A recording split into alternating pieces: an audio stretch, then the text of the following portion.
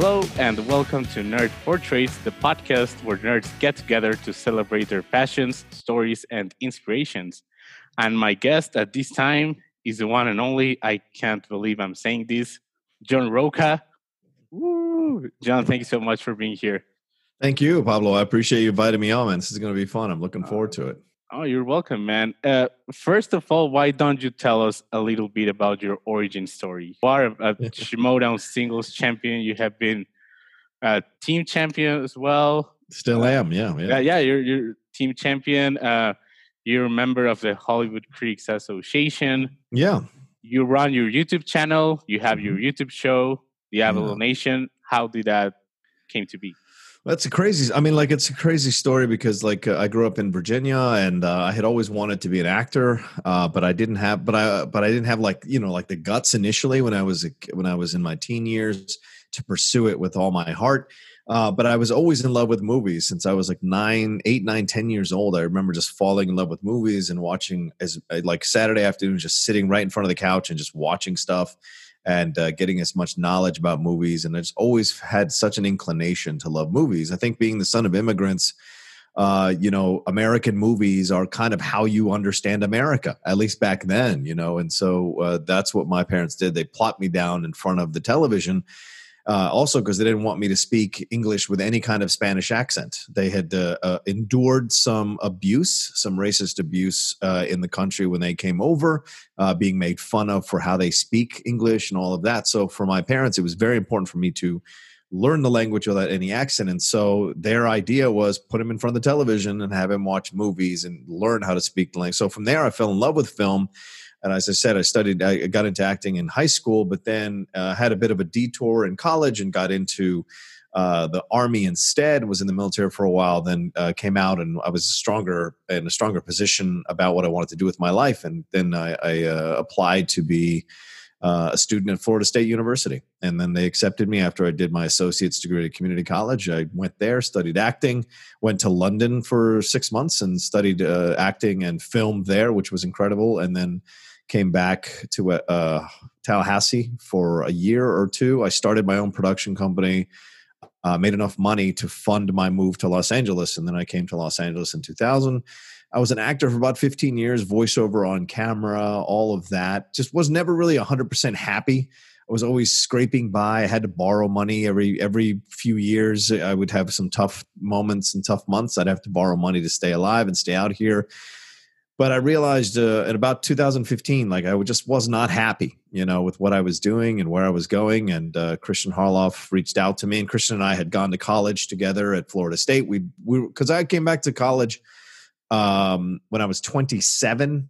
I wasn't those young punk kids at 18 or 19 years old to go to college. And Christian was one of these guys that's like an East Coast guy who appreciated the fact that I kind of spoke my truth whenever I wanted to speak my truth. And that's how we became friends. And then every once in a while I'd see him in LA and run into him randomly. And he'd tell me about Schmoes Know and all that. And I was just always like, oh, that's crazy. You're not Roger Ebert. What are you doing doing reviews on YouTube? Right? I just thought it was ridiculous at the time. But then as it exploded, I saw, wow, there is a market for this. And so Christian, 2015, going through a terrible breakup, he's like, hey man, you want to come and do this? Maybe it'll take your mind off things. Maybe you can be happy doing it. And step by step, piece by piece, I just found I took to it like a duck to water. I felt like, okay, this is what I should have been doing. This is what I want to do. And so for the last 5 years, it's been my sole focus to try to move up the chain and the ladder as much as possible and get as many shows underneath me, get as many hours hosting, and become a critic and become a pundit and become a host and then build up the YouTube channel, which I fully started after I was let go from Collider earlier this year. So yeah, that's how that all, and then the Outlaw Nation. And it's been incredible to be part of the Schmoedown as well, but I'm sure we'll get into that. But that's my long-winded explanation of how I ended up here. Yeah. That's really cool. And it's amazing how so many different things that had happened in your life have shaped such a unique voice that I think you have. And that's really cool. And I remember seeing you on Schmoes Know and being like, I really like this guy. This was something needed. You bring often different points of view, different perspectives, being the son of immigrants. If I recall correctly, your parents are from Bolivia, right? Yeah, Bolivian, yeah. yes. That's both really, my mom really and dad, cool. yeah. Yeah. And getting into this space, how have you faced being a Latino? How did you bring this representation? Have you faced any struggles? It's an interesting question, Pablo. I am. How can I say this? I think I am born of both white America and Latin America, right? Because I was raised on all those films and TV shows, which were mostly about white America. So in that way, I assimilated more readily to that world because that was as the firstborn son. My parents were very much about like, we want to be Americans. We want to be Americans as much as possible. So that was kind of drilled into me from the beginning. But I never lost touch with my Latino heritage, right? And so I was always in touch with that with my mom and my dad. So when I came out here, when I started doing this business, I wanted to make sure that it was clear that I can function. You can look at me and go, oh, that's just a critic. That's just a pundit. He blah, blah, blah. You know, he's just as good as any white pundit I see all the time who get, you know, because at the time it's like everybody's like mostly white.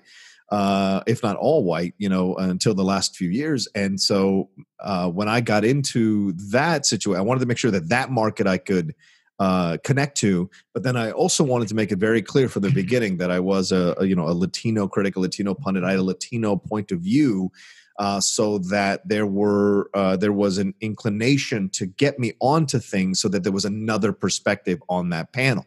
You know, and I think sometimes people forget, and certainly I have been accused of this by a number of people, like, oh, you're not, I just always think of you as white, you know, and it's because I have had to assimilate to this country in a certain way because of how my parents' experience really shaped me as the firstborn son. My sister and my brother, not so much, but certainly I did. So whenever I go too far the other in one way, I like to make sure that people understand and people remember I am of Latino roots, born in Latino, that the fire in my blood, the passion that I bring to the Schmoedown, that is my Latino passion that I bring to any competition I do and any situation I get into as I'm building things. I try not to trade on it too much, but I do find now as I'm on my own now, Pablo, like, it's something that I need to rattle the cage about a little bit more. Like, hey, I have my own outlet.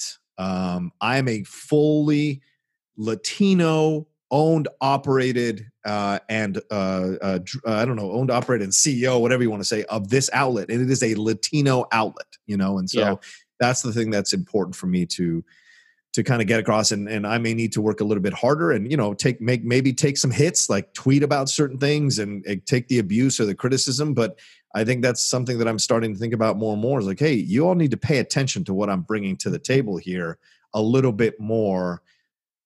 I'm sure you have faced some criticism from social media because sometimes people want to reduce, and mainly people that work in our space, you know, movie reviews and stuff like that. They want to reduce people to movie opinions. Yes. It's like, oh, you're here just to talk about movies, man. Don't bring any, how they say, don't bring any politics into the social stuff. Yeah, the politics. But that's, and people need to remember that critics are also people, and they have their own struggles and their own opinions. What do you think about that? Yeah, absolutely. I mean, I talk about this all the time because, like, you know, I'm from DC, so I'm steeped in politics from birth, you know, or from my 1 years old. You know, we moved to Virginia right outside DC, and so the idea of politics has always been a part of my life. I was reading the Washington Post when I was 10 years old. You know, I just was always interested in the world. You know, going to travel to England. I was a member of the the Model United Nations in high school.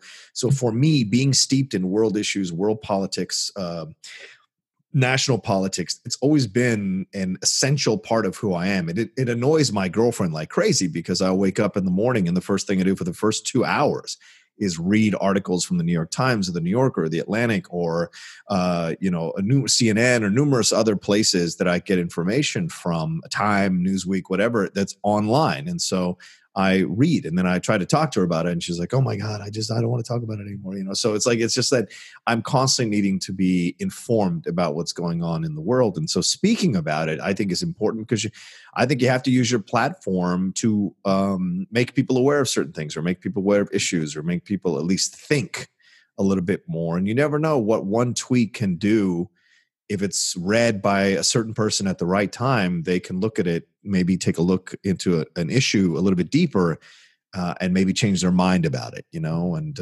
I've never been ashamed of that. And I know it's lost me followers or whatever, but this is who I am. I can only be me, you know. Yeah, that's great. And like knowing that you are your own person first before your movie opinions, and that's something that we need to remember as a whole. And going back, you mentioned the Schmoedown.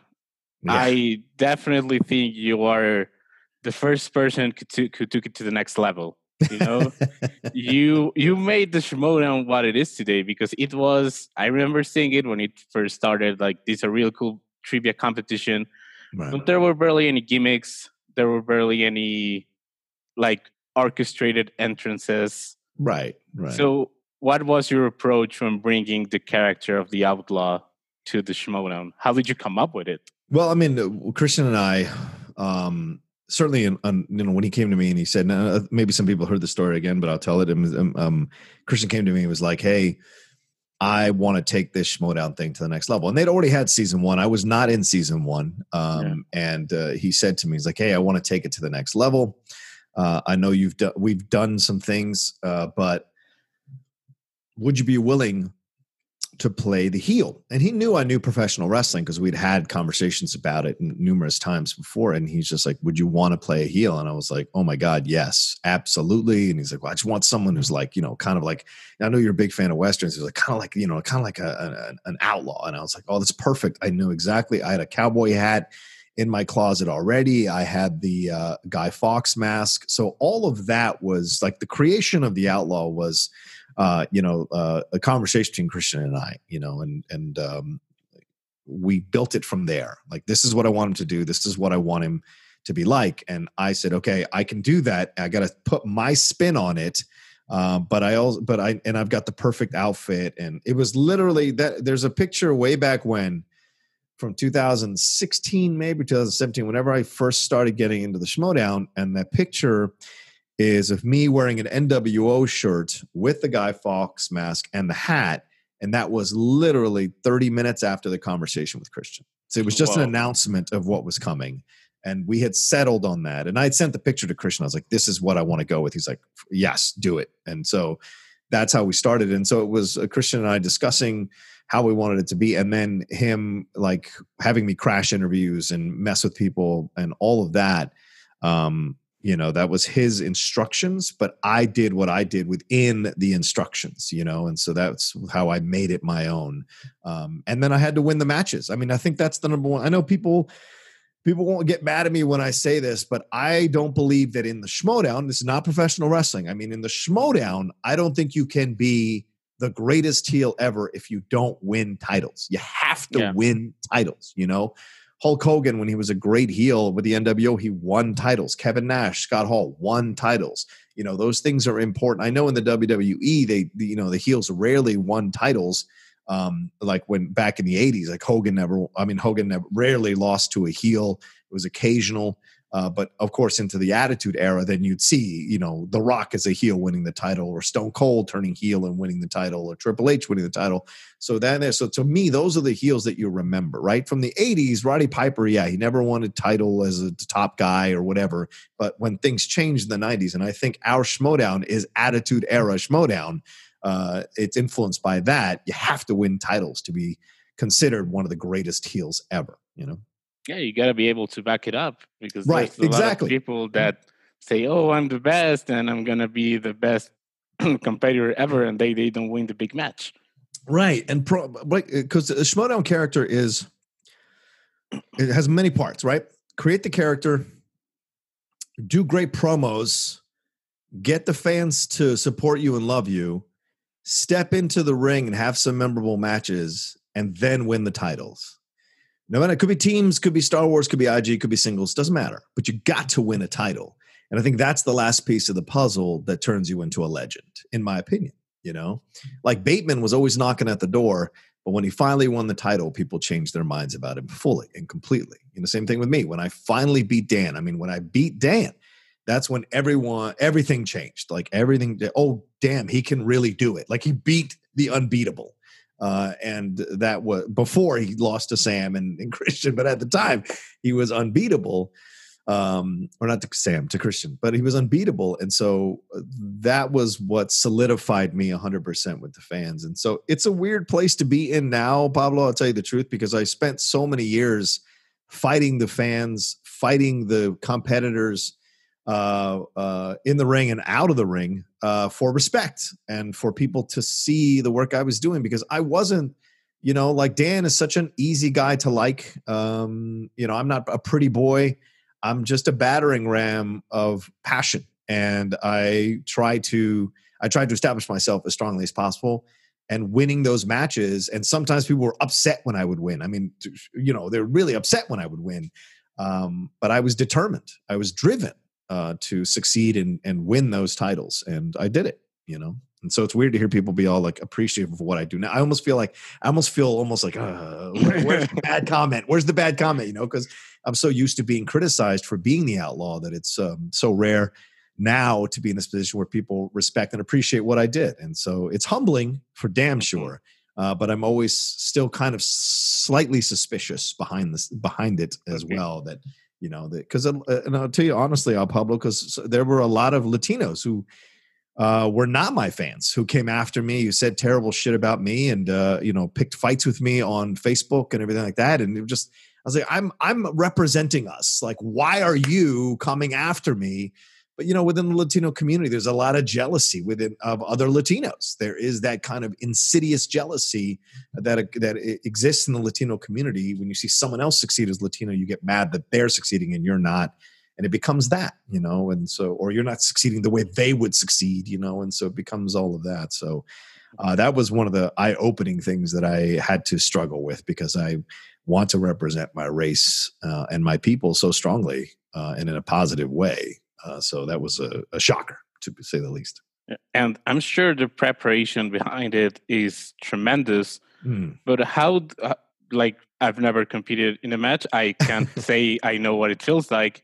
Yeah. But what is it like having the pressure of preparing for the match and also knowing that there's a lot of people watching you who are waiting for you to make your first mistake? Oh, yeah. It depends on the mental preparation I do before the match, Pablo. If I go in and I really allow the people who want me to lose to affect me, then 9 times out of 10, I've lost the match. When I go in with this desire to prove myself to the people who are saying negative stuff about me, then I almost always win the match. Going into I'll give you a small example. Going into the Paul Oyama match, I was nervous because the kid had shocked the world. He'd won the title. He'd beaten Dan Murrell. He knew classics.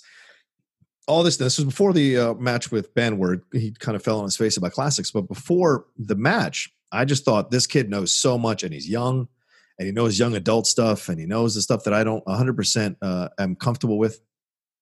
So I don't know what's going to happen. I could lose. And I legitimately was like, I might lose. This is and then what do I do now? Am I done? So singles wise. And so I walked out. And what happened was both Roxy Stryer and Shannon Barney started chanting 4th round Roca. And that pissed me off. It really pissed me off.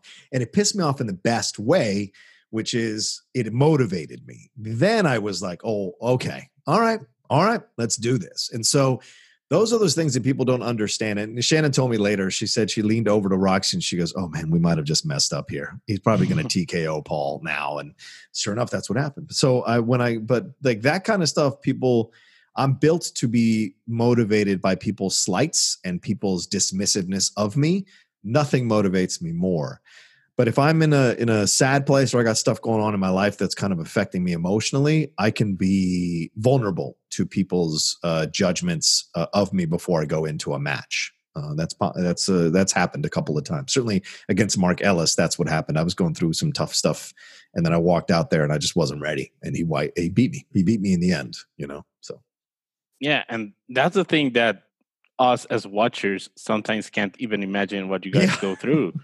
I mean, I've been to a couple tapings and I've seen some stuff that I'm like, okay, this doesn't make it to the end. Yeah. And it's all about the crowd. really, when you're in a live event. It's all about whether they're feeding you what you need. Like in Orlando, I mean, they were so in our corner. It was incredible. Yeah. It was incredible. And feeling that energy when we walked out there, I just had so much confidence we were going to win. You know, Dan really had confidence we were going to win. But I was a little, you know, I get in my head sometimes before a match. I'll get nervous, or I'll get in my head. I'm like, what? I need to feel. I'm an organic person. So I need to feel like things have to line up for me emotionally. And when they do, then I can go out there and give my best. And so before the match like that, it wasn't until we walked out into the waiting area and you could hear the people cheering for us that I was like, okay, now I'm ready. Mm-hmm. Now I'm in. We came out and we went out and we won it. We won the titles and it was great, you know? And so those kinds of things are really important. And there are other times where after Dan and I had lost to Corruption the first time, and I gave that post-match thing where I was crying, he was crying, it was all emotional shit. And it was, but people didn't see the 15, 20 minute, like just tirade that I unleashed on Ellis and Christian. And to their credit, both of them were very like patient with me, but I was incredibly pissed that, they made the decision they made with that David O. Russell thing. And so it wasn't until I calmed down a little bit that I went back on camera with Dan and had the promo. So it was still emotional. Yeah. It just wasn't crazy. You know? And also, you mentioned how the Schmoedown has its roots in professional wrestling. You're also a huge professional wrestling fan. Yes. Can you tell us a little bit about that? How did it start? Was it part of this, like watching American movies and American TV, that got you into wrestling? I think it was more about the fact that I always felt like an underdog, you know, being the son of immigrants and having parents who were working class people, blue collar people, you know, seeing some of the abuse that they endured and some of the hours that they put in to work for this country, and then hear people say negative things about immigrants. And so it was always like a difficult thing in my mind to feel like a positive feeling about it. I always felt like we were underdogs that had to fight. And so in wrestling, for whatever reason, and by the way, I didn't know when I started watching, I had no idea, but my grandmother apparently was a massive fan of pro wrestling, which I didn't know until I was 15. And she had dragged my mom and her brothers and sisters to see, in South America, it was like the carnival wrestling where they go from town to town. Whenever they came into town, apparently my grandmother would drag my mother and her brothers and sisters to go see these professional wrestlers, or probably luchadors there in South America. So clearly it was in the blood. And so I remember watching one morning on my black and white television, and I was like, what is this?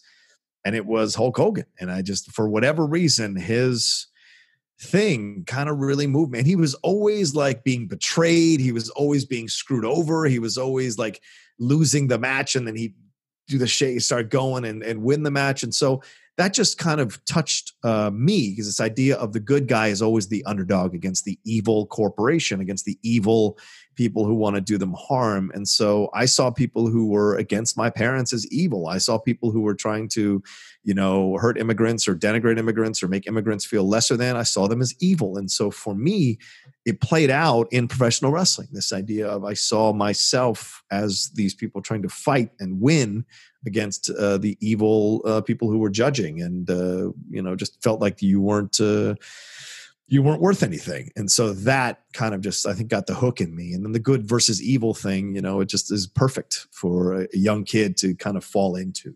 There was no gray area back then. It became gray in the 90s, but it wasn't gray in the 80s. So that's how I became such a massive fan of professional wrestling. I think that's a great story, how you found it. And it's probably more or less how I fell in love with it. I was in my house one day and I just turned on the TV. I was 8 or 9. Yeah. And it was actually Lucha Libre, like CMLL. Oh yeah. Yeah. And I started watching it. I can't tell you exactly what match it was. It was Mystico versus Black Warrior in a mask versus mask match. And I was like, okay, I'm hooked for life in this. And you've also been involved in podcasts about wrestling podcasts. Yeah. How it's like having your voice in these different spaces, like the film sphere, the wrestling sphere. What changes have you felt, or how has it changed? Well, I mean, it's always been, I've always wanted to talk about it, right? I always enjoy going back and having fun with it. Other people have their figures and their playthings and toys and whatever, and their D&D and stuff like that. Professional wrestling is that for me. That's the one thing that is a guilty pleasure of mine that I enjoy. And I still marvel at the physical abilities of these wrestlers too. That's another thing that's people seem to, when they make fun of it, people seem to forget how much hours of preparation, days, weeks, years, months, years of preparation these people put into their bodies and put into their training and practicing so they can be great and deliver fantastic matches on the day of a pay-per-view or on the day of a show. And so for me, I've always just loved it and I always want to talk about it. And so, when I started doing podcasts, like I think the first show, when I really started doing stuff over there for Far, Far Away for Geek Nation, my friend Andre Gordon, who is now in Miami, he's a big professional wrestling fan. It's like we used to watch the pay-per-views back in the 90s when we were in college at Florida State together. So he's like, hey, let's do a YouTube show. So we did a YouTube show where we talked about, recapping what was happening in the big stories of wrestling. So we did that. We got Edge on for a couple of episodes. It was great to talk to him. And then eventually that died out. And then I started doing my own show over there at Collider when they were like opening the door of doing professional wrestling. I was like, great, I'll do this. And so I started doing that with Aaron Turner. And then, of course, Ryan Satin came in. And then Ryan and I started doing it for Pro Wrestling Sheet because Collider bought Pro Wrestling Sheet. And then when they let me go, I was like, I know one of the shows I want to do is a pro wrestling show. So I immediately reached out to Aaron, who I'd maintained a friendship with. And I was like, hey, dude, let's do this. He's like, absolutely. Absolutely. So every week we now cover, we had initially started it as a kind of like to recap a great match from times before, but people still want to hear about current stuff and talk about pro wrestling news. So we adjusted our show now to be a live show every Friday where we talk about wrestling news and then we revisit a classic match from wrestling's past. So to me, it's fun. It's one of my favorite shows I do because I don't have to worry about, doing a crap ton of research or people getting upset. Like it's just fun to just sit with Aaron and talk wrestling. So it'll always be a part of my thing. And I'll never apologize for it. And my channel reflects who I am as a person, right? There's a movie section, there's a sports section, there's a pro wrestling section, there's a reviews section. And if things work out with me and Dorina, there will be a political section where we do a show that is me and Dorina just talking about, because our Outlaw Nation show was such a great, easy chemistry show between us to show what we can do if we do a show together about politics or about world issues or global issues or what's going on in our communities. I think that's important as well. I'm not out here. I know other people will be like, oh, you got to make your channel one thing and one brand and blah, blah, blah. And I'm like, for me, that's like putting me in a cage. And yeah, maybe I'm never going to get like 500,000 subscribers because my outlet is so diverse, but maybe, just maybe down the road, if I convert this into a website, then people will start to take it even more seriously as a website that covers multiple topics. We see The Wrap now covering politics. BuzzFeed covers politics now and food and tech and all that. So it's like there are avenues to explore. I'm just at the ground floor right now building this Outlaw Nation outlet to reflect what my points of views are and my interests are in the world. Yeah, I think that's a great approach. And at the end of the day, you want to make it for yourself, and in the end, bring people in. And I think that politics show is a great idea, and it's something really needed in this community. I think like real talk, real issues. I think that's a great idea. Yeah. So congratulations on that. Yeah, thanks, man. And talking about your outlet, the Outlaw Nation. Yeah. How has it been? I've seen that you now do daily streams. Mm-hmm. You bring guests. How did it come together?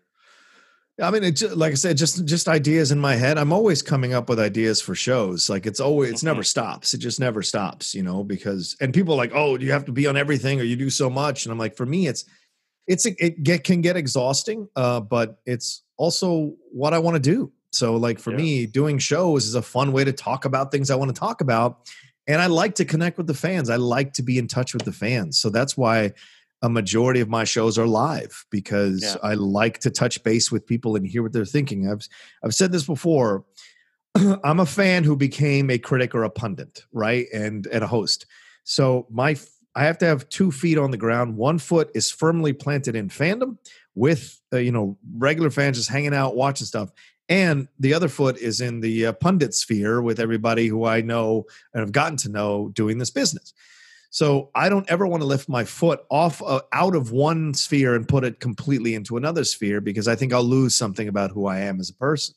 So I like to stay connected to both worlds, and the Outlaw Nation channel reflects that, and that's why I'm always coming up with shows and why I always want to have conversations with the fans because they're the ones who are really down there telling you what's happening. Like down there, I mean on the ground floor. I don't mean that they're below me. I mean they're on the ground floor.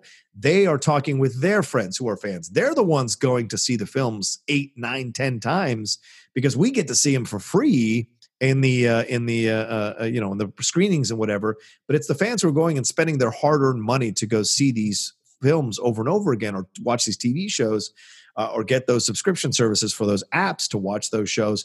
They're the ones that are going to tell you why it's working, why it's not working. So I like to make sure my stuff is mostly live so I can get immediate feedback about what they think about the subjects we're covering and the things we're talking about. So it's important to me. And I mean, Ben, I was on an interview show with Ben Bateman, and Ben asked me, he's like, aren't you afraid you'll say the wrong thing? You do so many shows live. And I'm like, that's never, I mean, of course I'm always trying to be aware that I don't misspeak, but that's just being a professional.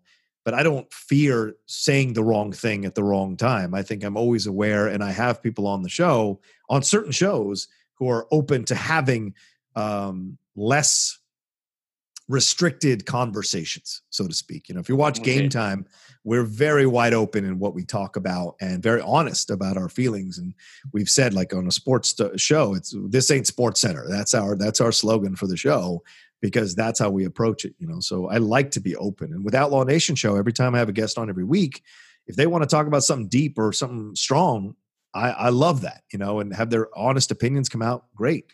When I do the deep cut, I really like to explore what is going on in an actor or a director or a creative's mind when they're creating a project, when they're putting it together. I'm not trying to get the clickable link of like, oh, let me ask you again. Hey, are you going to play James Bond? Is it really the Snyder cut? I like to find a new way in. So I enjoy that as well. I'm a very inquisitive person. So my shows tend to go towards that direction. We're approaching the end of the show here. Oh, okay. Yeah, so we're going to these random questions. Maybe we're going to do 2 or 3. Let's see what comes out. Okay. Oh, I like this one. Have you ever seen an UFO? A UFO? I have never seen a UFO, but I completely believe in aliens. And I completely believe in UFOs. But I've never seen a UFO. And isn't it funny? And this is for anybody to think about who's listening, and you as well, Pablo. For the last 3.5 years, or the last few years, actually, we have not heard of a lot of UFO sightings. And you know why? Because we're becoming dumber. And they're like, why do we need to monitor these people? They're clearly morons. When we were moving forward, there were more, when we were progressive, when we were making changes, we were being challenging our leaders. There was more UFO sightings, but over the last few years, almost nothing. They don't need us. No, we're regressing instead of yeah. Okay, let's see what other one comes out. Okay. Okay, this is pretty cool. What's the funniest thing you have ever witnessed? Oh, wow. Oh, wow. That's a great question. What's the funniest thing I've ever witnessed?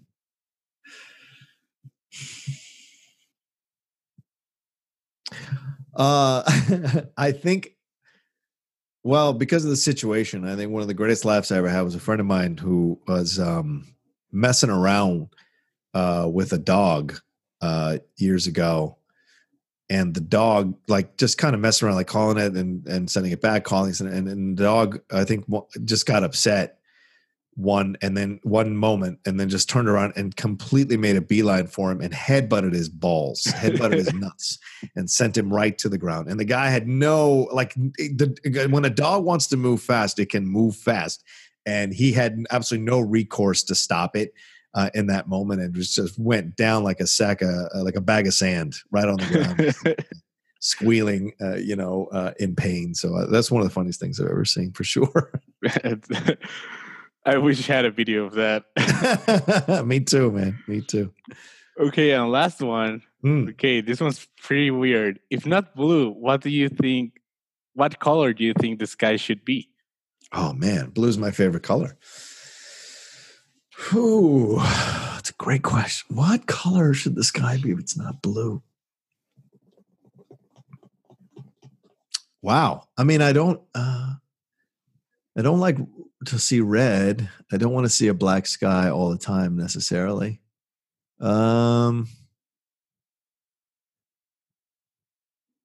Maybe green?